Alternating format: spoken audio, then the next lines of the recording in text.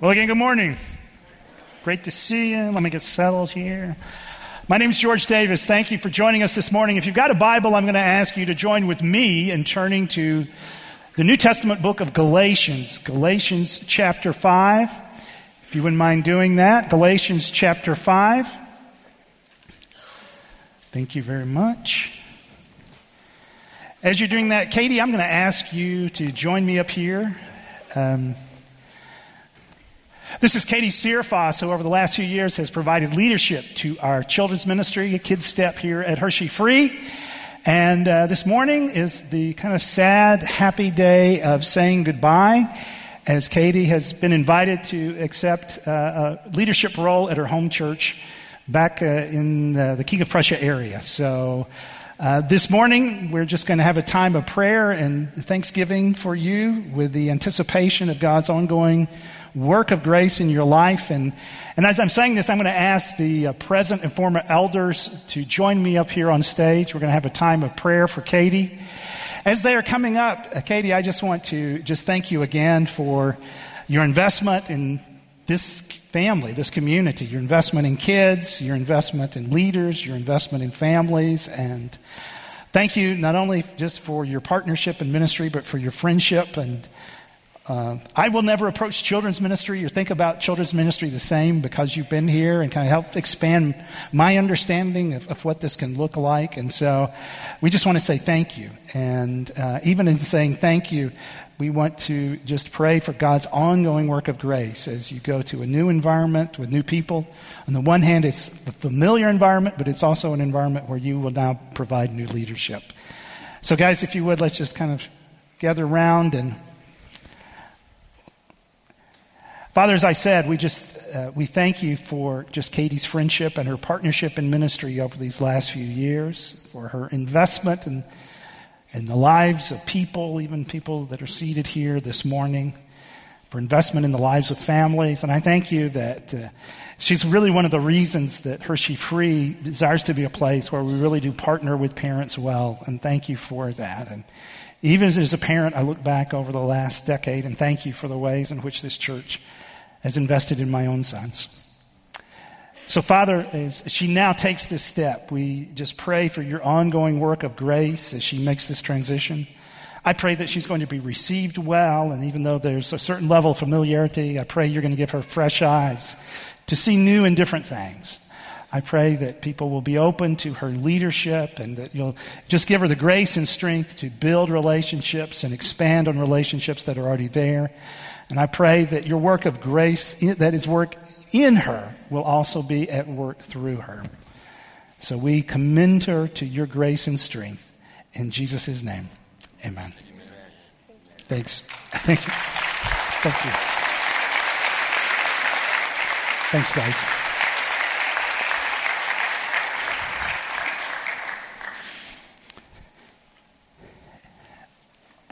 As we get started this morning, I want you to do a thought experiment with me for a moment. Let's imagine that you and I actually met 19 years ago this week. I don't know if you remember what you were doing 19 years ago. Some of you would say, I wasn't born 19 years ago. Well, fair enough. But let's suppose you and I actually met 19 years ago this week, and we had this conversation. I found out a little bit about you. Maybe, you just got out of school or whatever you were doing 19 years ago. Then you kind of said, so what do you do, George? And I would have told you, I was basically just out of school, and I was a pastor in Fargo, North Dakota. And then that's when you would ask, so people actually live there? And I would explain, that, yeah, people really do live in Fargo. And maybe you would have asked, so how's it going? And at this point, I would have said, well, it's just been going amazingly well. I could have told you about some of the changes that we had been making, some organizational things we'd done differently, and I would have looked at you and with all sincerity said, this really gone smoothly. And we could have had that lengthy conversation, but the reality is this. Most of what I would have told you in that conversation 19 years ago, this week, most of what I would have said would have been wrong. Because a few weeks later, our church had this congregational meeting. And if I could describe that congregational meeting in one word, it would be this. I don't know how you spell that, and don't ask me to do it again. Got to save spit for the next service. So it just blew up. And those changes I thought that weren't a big deal turned out to be a big deal. And all it took was one person to stand up and start expressing some frustration and disappointment. And it was like the fire hose was turned on for an hour and a half. And I walked out of that meeting, I kid you not, really just dazed. I don't know what happened. I went home, I called a mentor. I said, I have no idea what I just went through. Now, by God's grace, over the next few weeks, we were able to work through that, and our elder team really responded well to some of the things, and we learned from some of the things that we had made how to handle things differently. But for me, it was a reminder, and we just got to acknowledge this, we don't always handle conflict well. We don't always handle disagreement well. And frankly,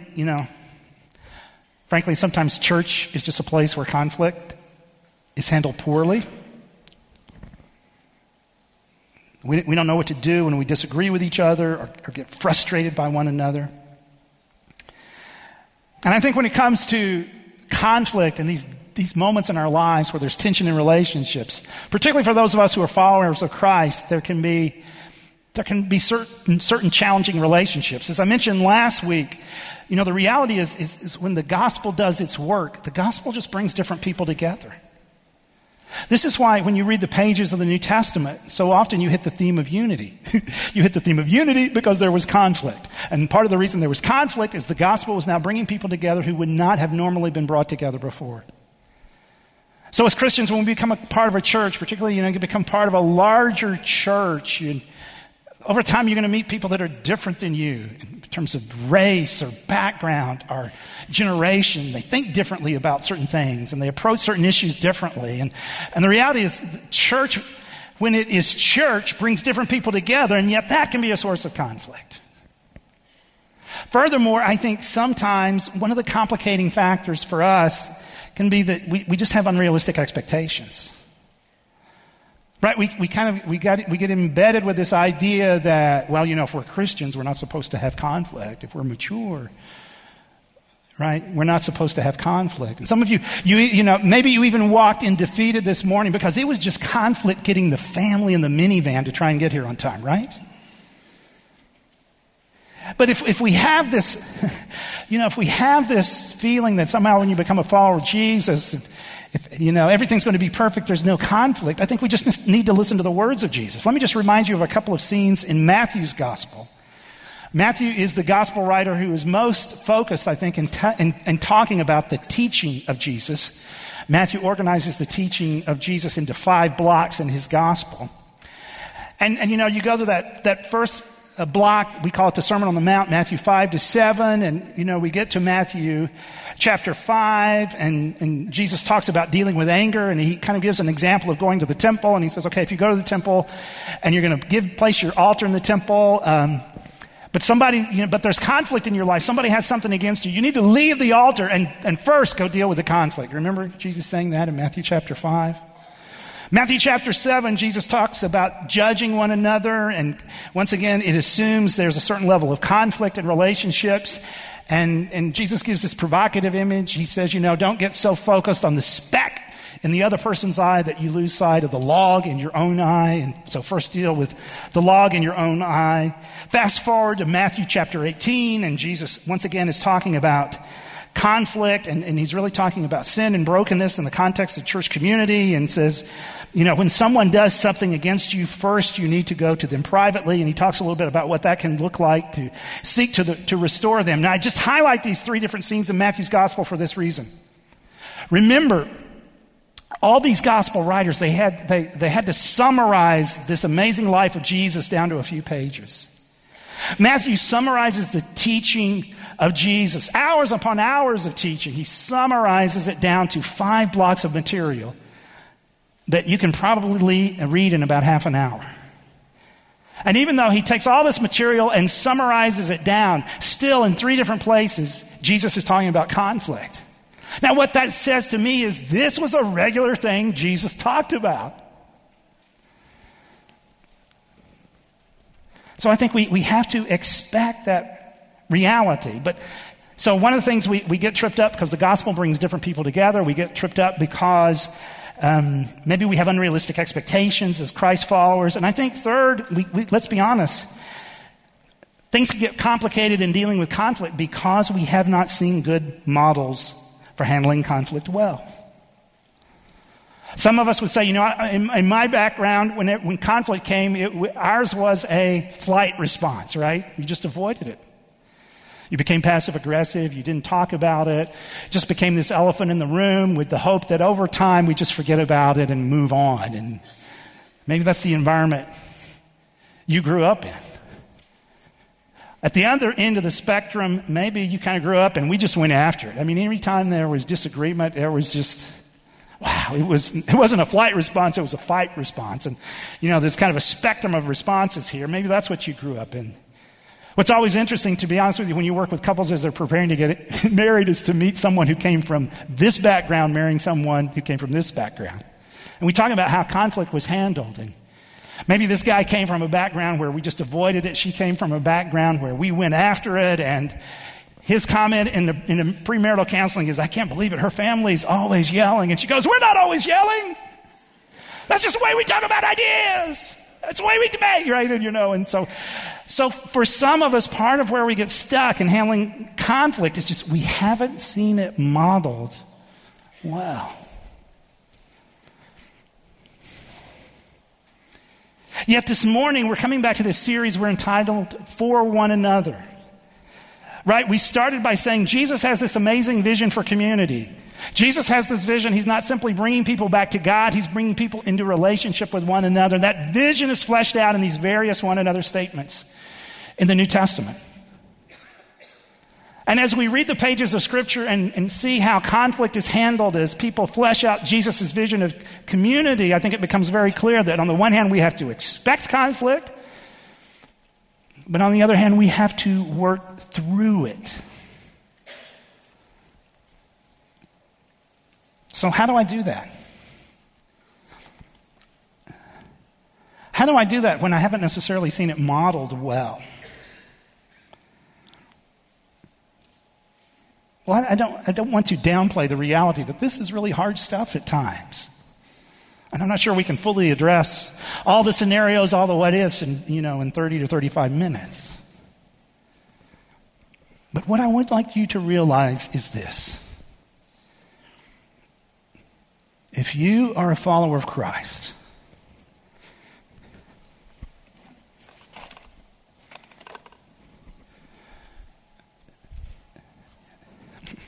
you've been given an amazing gift. Now, I know you've gotten lots of gifts in the course of your life, undoubtedly. I know some of you are even starting to do Christmas shopping now. And if you have, please don't tell me. That just makes me feel farther behind, right? You've undoubtedly in the course of your life, you've received all sorts of gifts, and some were exciting, maybe some not so exciting. But if you're a follower of Jesus, there's this gift, believe it or not, that has already been given to you. There is this gift that can already be at work in your life. It's a gift that can truly be transformational. It's a gift that can be equipping and empowering. It is a gift that can enable you to deal with conflict differently. And the gift that I'm talking about is the gift of freedom. To show you what I mean, let's now come to the letter of Galatians. Galatians chapter 5, verses 13 through 15. You, my brothers and sisters, were called to be free. But do not use your freedom to indulge the flesh. Rather, serve one another humbly in love. For the entire law is fulfilled in keeping this one command: love your neighbor as yourself. If you bite and devour each other, watch out, or you will be destroyed by each other. This is a passage where Paul is talking about this amazing gift of freedom that we receive when we become followers of Christ. But to understand that, we've got to back up for a moment and understand the context of this letter. This letter was written to churches in what is now modern-day Turkey, would have been referred to in the ancient world as Asia Minor.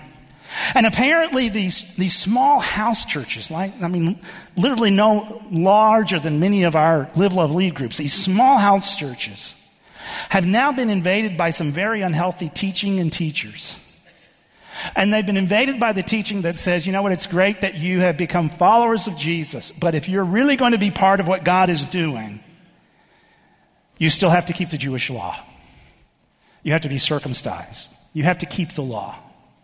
And so now they are being bombarded with this very unhelpful misunderstanding that the gospel still requires you to be under the Jewish law. And so much of the direction of this book is for Paul saying this: look, God has given the law, but you're now no longer under it.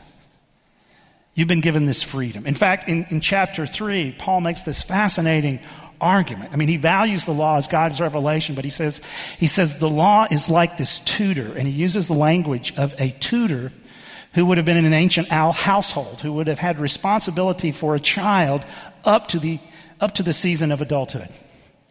And he said the law is like this tutor that guides and directs, but ultimately what the law does is it brings us to Jesus Christ.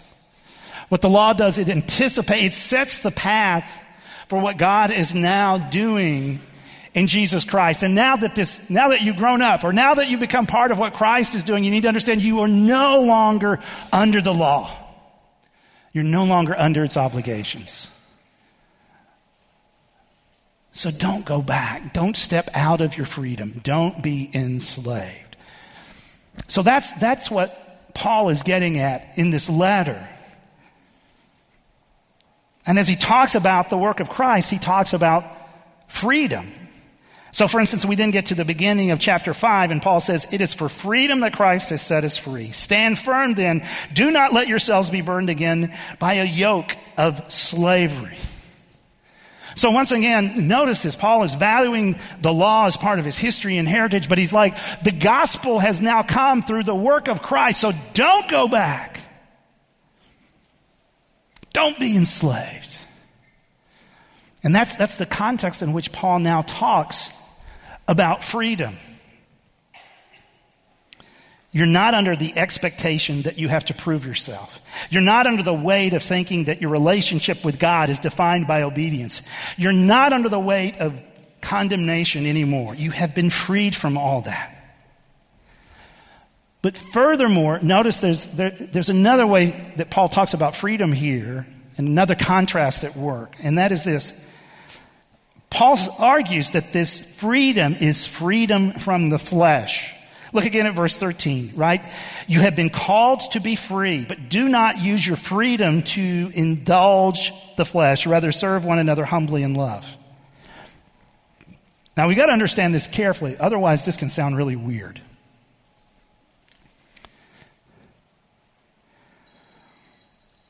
Part of the challenge is we need to understand that the word flesh can be used in different ways in the New Testament. In some situations, the word flesh simply refers to my human existence. Right? I have a bodily existence. I'm flesh and blood. And likewise, sometimes that term communicates not simply a bodily existence, but also the reality that there are limitations to my bodily existence. I get hungry. I get sleepy, right? I get tired. I can only move so quickly. I age. I mean, there are certain limitations to physically being human. And so sometimes the word flesh means that. But at other times, the word flesh has a deeper meaning. It means life apart from God, the world apart from God. Life apart from the transforming work of the gospel. Relationships apart from the transforming work of the gospel. So for instance, later, Paul can talk about works of the flesh, which can include hatred, discord, jealousy, rage, dissension, and faction. So Paul is saying this, look, if you're a follower of Christ, you've been given this new freedom. It's not a freedom just to do your own thing that you can abuse. Rather, if you truly accept this gift and live in this gift, it's a freedom to live as God has intended.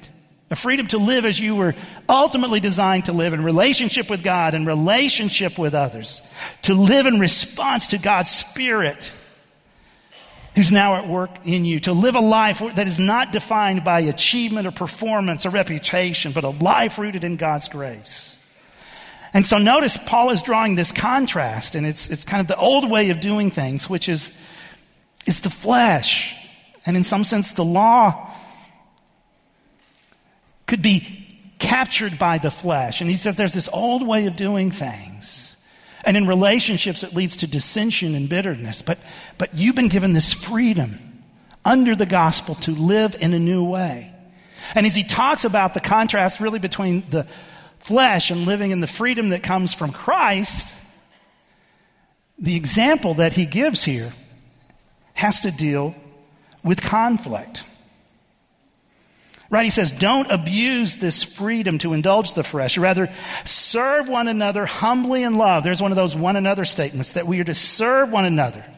Because the entire law is fulfilled in keeping this one command, love your neighbor as yourself. In other words, the direction the law has been headed all along is this new reality that's now actually made possible through Christ, that we can be in relationship with God and one another.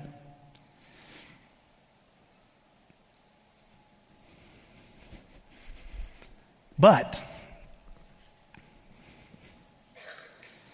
if I don't embrace this freedom, if I don't let it define and shape who I am, I'm going to get stuck over here. And I will handle conflict poorly. In fact, notice what that looks like. Verse 15, right? If you don't embrace your freedom, here's what's going to happen. If you bite and devour each other, watch out, or you will be destroyed by each other. It's language that can be used of animals gnawing at meat or food. To be honest with you, when I read this, I actually think of my dog. This is Lucy. Oh, I know. She's a wonderful dog, but she would never bite a person. But she loves small stuffed animals. And when she gets them, she tears into them. So if you will look carefully, this animal has holes all over it, and the stuffing has come out. It's a very lean stuffed animal. We have a number of these. And over time, our house just gets filled with this kind of stuff. Because she grabs them, and she shakes, and she goes after it. So by the way, if you see my wife at a garage sale buying small stuffed animals, it's not because we're getting ready eventually for that grandparent phase. It's for the dog, okay? It's for Lucy. She just loves these. She goes through these. But I can't help but think, isn't this what happens over time when we don't handle conflict well? We all get shaken, and in different ways the stuffing comes out. I mean, it's kind of cute when it's a dog. It's not so cute when it's people. And so Paul is telling this church, look, you've been given this new freedom to live in light of the gospel. It's a freedom that can move you past getting stuck in the old way of doing things. So really, you kind of have a choice. It can either be this or this. So how do we then engage it well? Very quickly, how do we engage? How do we engage this well? Last week we talked about accepting one another and the reality that much of life can include minor disagreements, irritations, frustrations. And I think, in some situations it's possible just to overlook certain things and move on. But in other situations, more work is needed. Some situations I just can't just overlook it. So how do I engage it well? And what does that look like? Well, earlier, I alluded to Jesus' statements in Matthew on this whole topic of dealing with conflict. And I think one of the things that comes away from Jesus' observations is there's really, I think, a healthy two-step process that we need to keep in mind. I'm just going to keep this really simple. And engaging conflict well. If I'm going to live in light of this new identity, this freedom that I now have in Christ, there are really two steps that I need to take when conflict becomes a reality in certain relationships.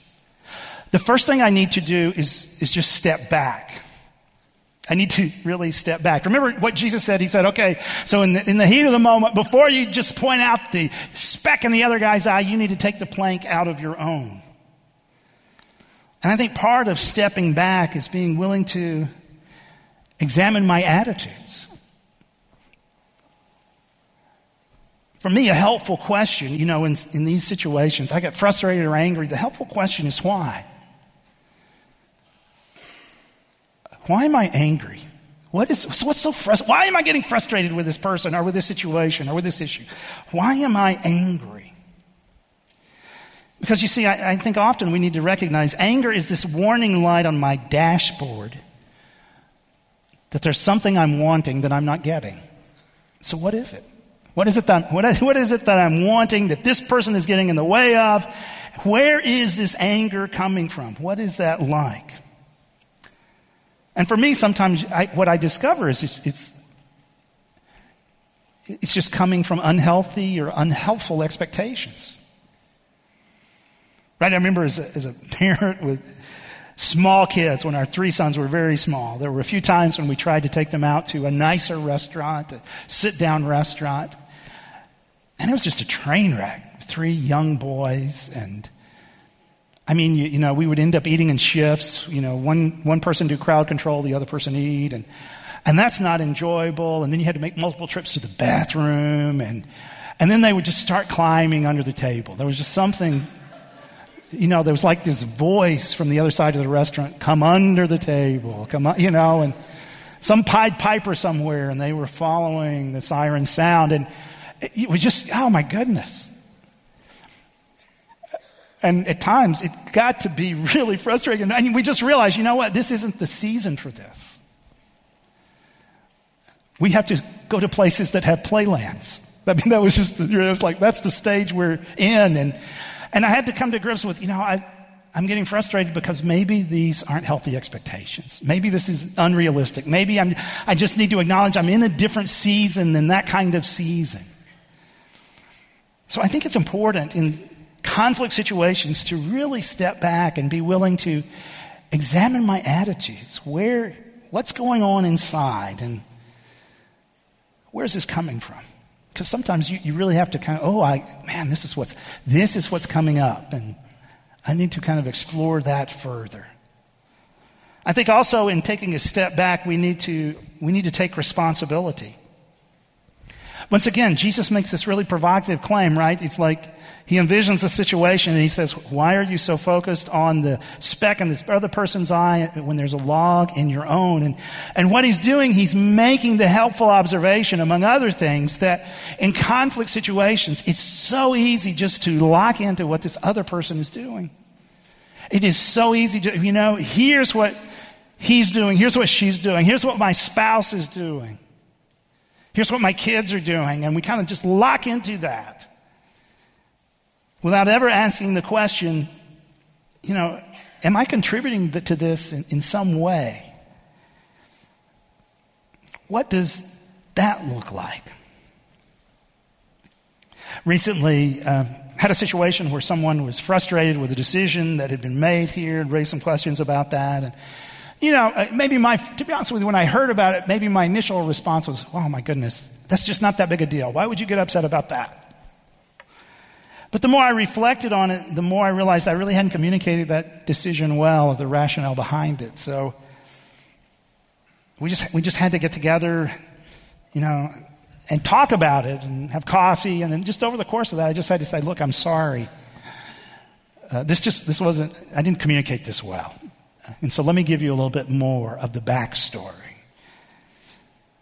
So if I'm going to live in this freedom that Christ provides, I think part of that process of dealing with conflict well is just being willing to take a step back. And see, here's just the amazing thing about this freedom.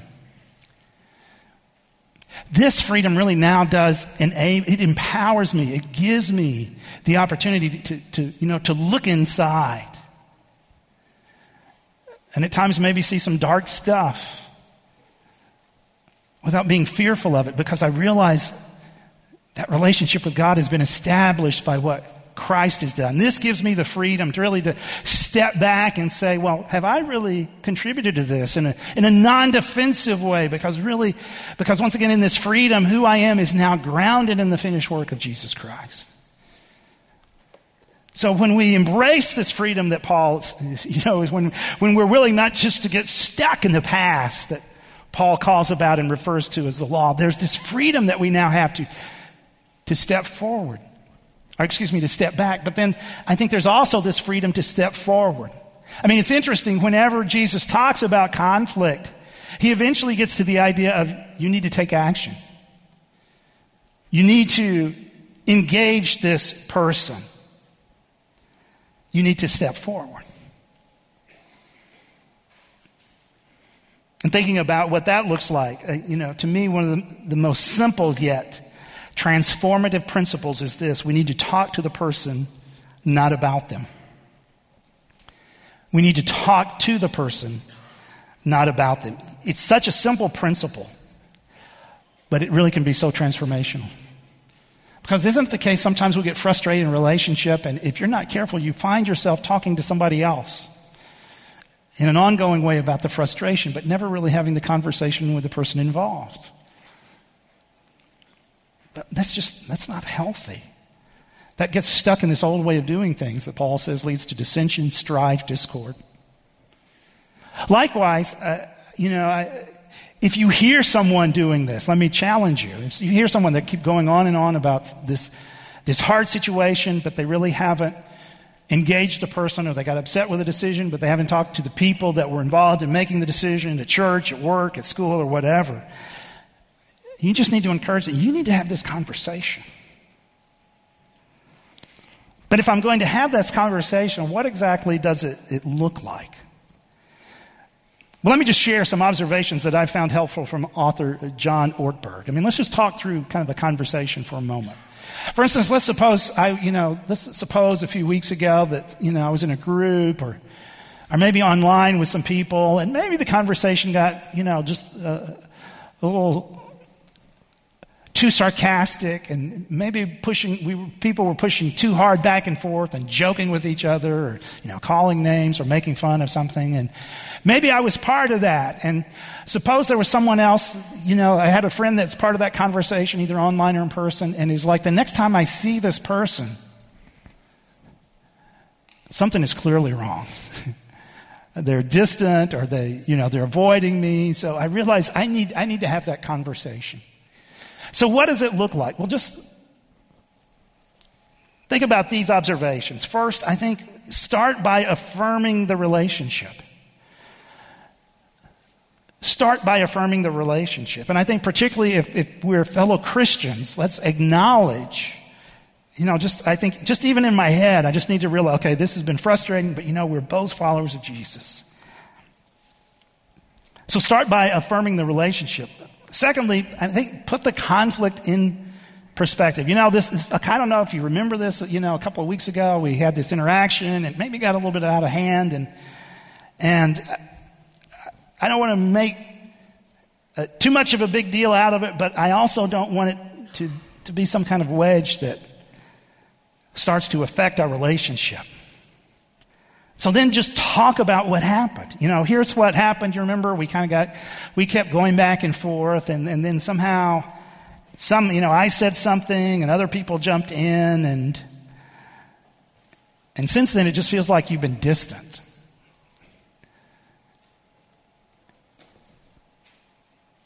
So talk about what happened. Express your feelings about what happened. Since that happened, it kind of feels like I've had to walk on eggshells a little bit, because I'm not quite sure where you're at, and you seem frustrated, and you're kind of avoiding me, and And so when you do that, I'm just sensing something's wrong. Now, I don't have to go after the person, but this is how I'm perceiving the situation. I even think about a helpful conversation a friend of mine had with me several years ago. He said, George, sometimes in conversations, here's what you do. Sometimes in conversations, you check out, you get locked onto an idea, and you're no longer fully present in the conversation. And when you do that, here's how I feel. Here's how other people can feel. And it was just really helpful. So talk about what happened. Express your feelings about what happened. Take ownership for your part of the conflict. I know I probably pushed the conversation too, and I'm sorry I got so sarcastic that other people were offended in the process. Be clear about what you want from this person.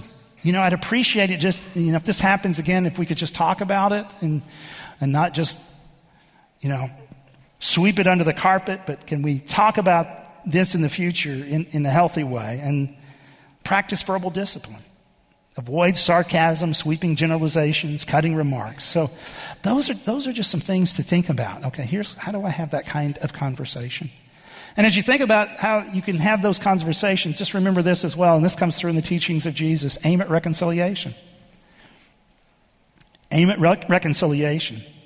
In Jesus' different examples, this was always the desired outcome. Now, frankly, sometimes it's not going to happen.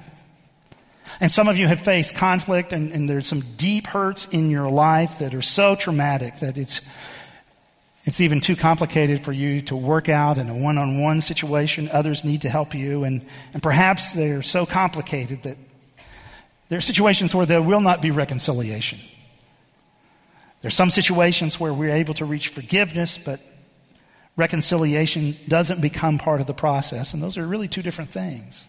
But nonetheless, if possible, reconciliation is always the goal. So let's go back to where we started, right? We started, spent some time just acknowledging, conflict's a part of human experience, part of church, but it can be hard, and it can be hard for a variety of reasons. Hard because we haven't always seen it modeled well. But Paul warns us, if you're not careful, as believers in Christ, we just get stuck in this old way of doing things. We get stuck in the flesh, which is this brokenness that only over time just produces torn people where the stuffing comes out. And so his challenge is recognize you've already got this gift. If you're a believer in Christ, you've already got this gift, this freedom. So lean into it. Recognize it's a freedom that enables you to look within and really take time just to see what's going on in these hard situations. It's also a freedom that can empower you to approach others in a non-defensive, a non-antagonistic way, just to say, can we talk about this and what it was like? Can we talk about what it might look to handle this differently in the future?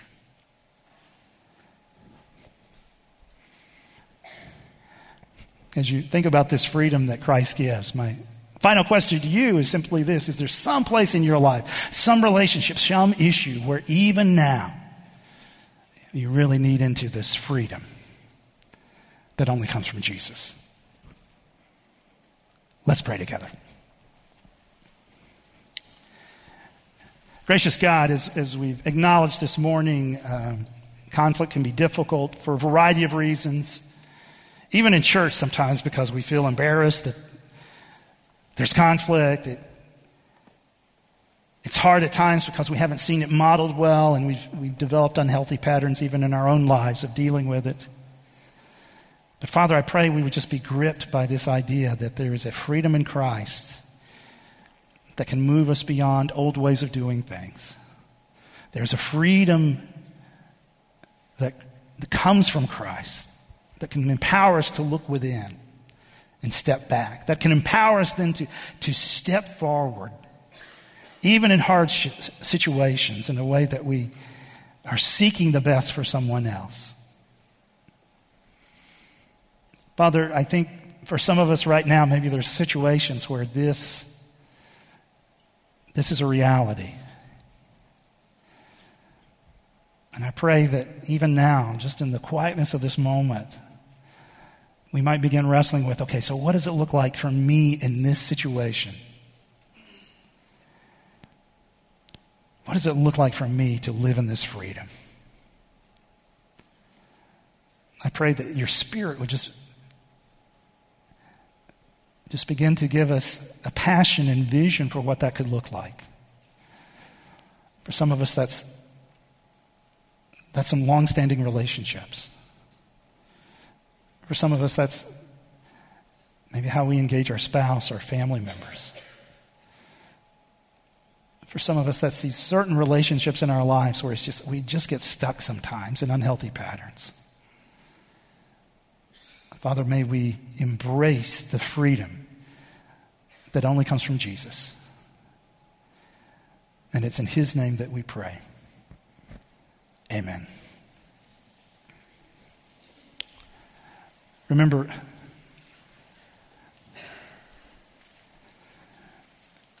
when the Son sets you free, you are free indeed. And because of that, we can love one another deeply, even in the midst of conflict.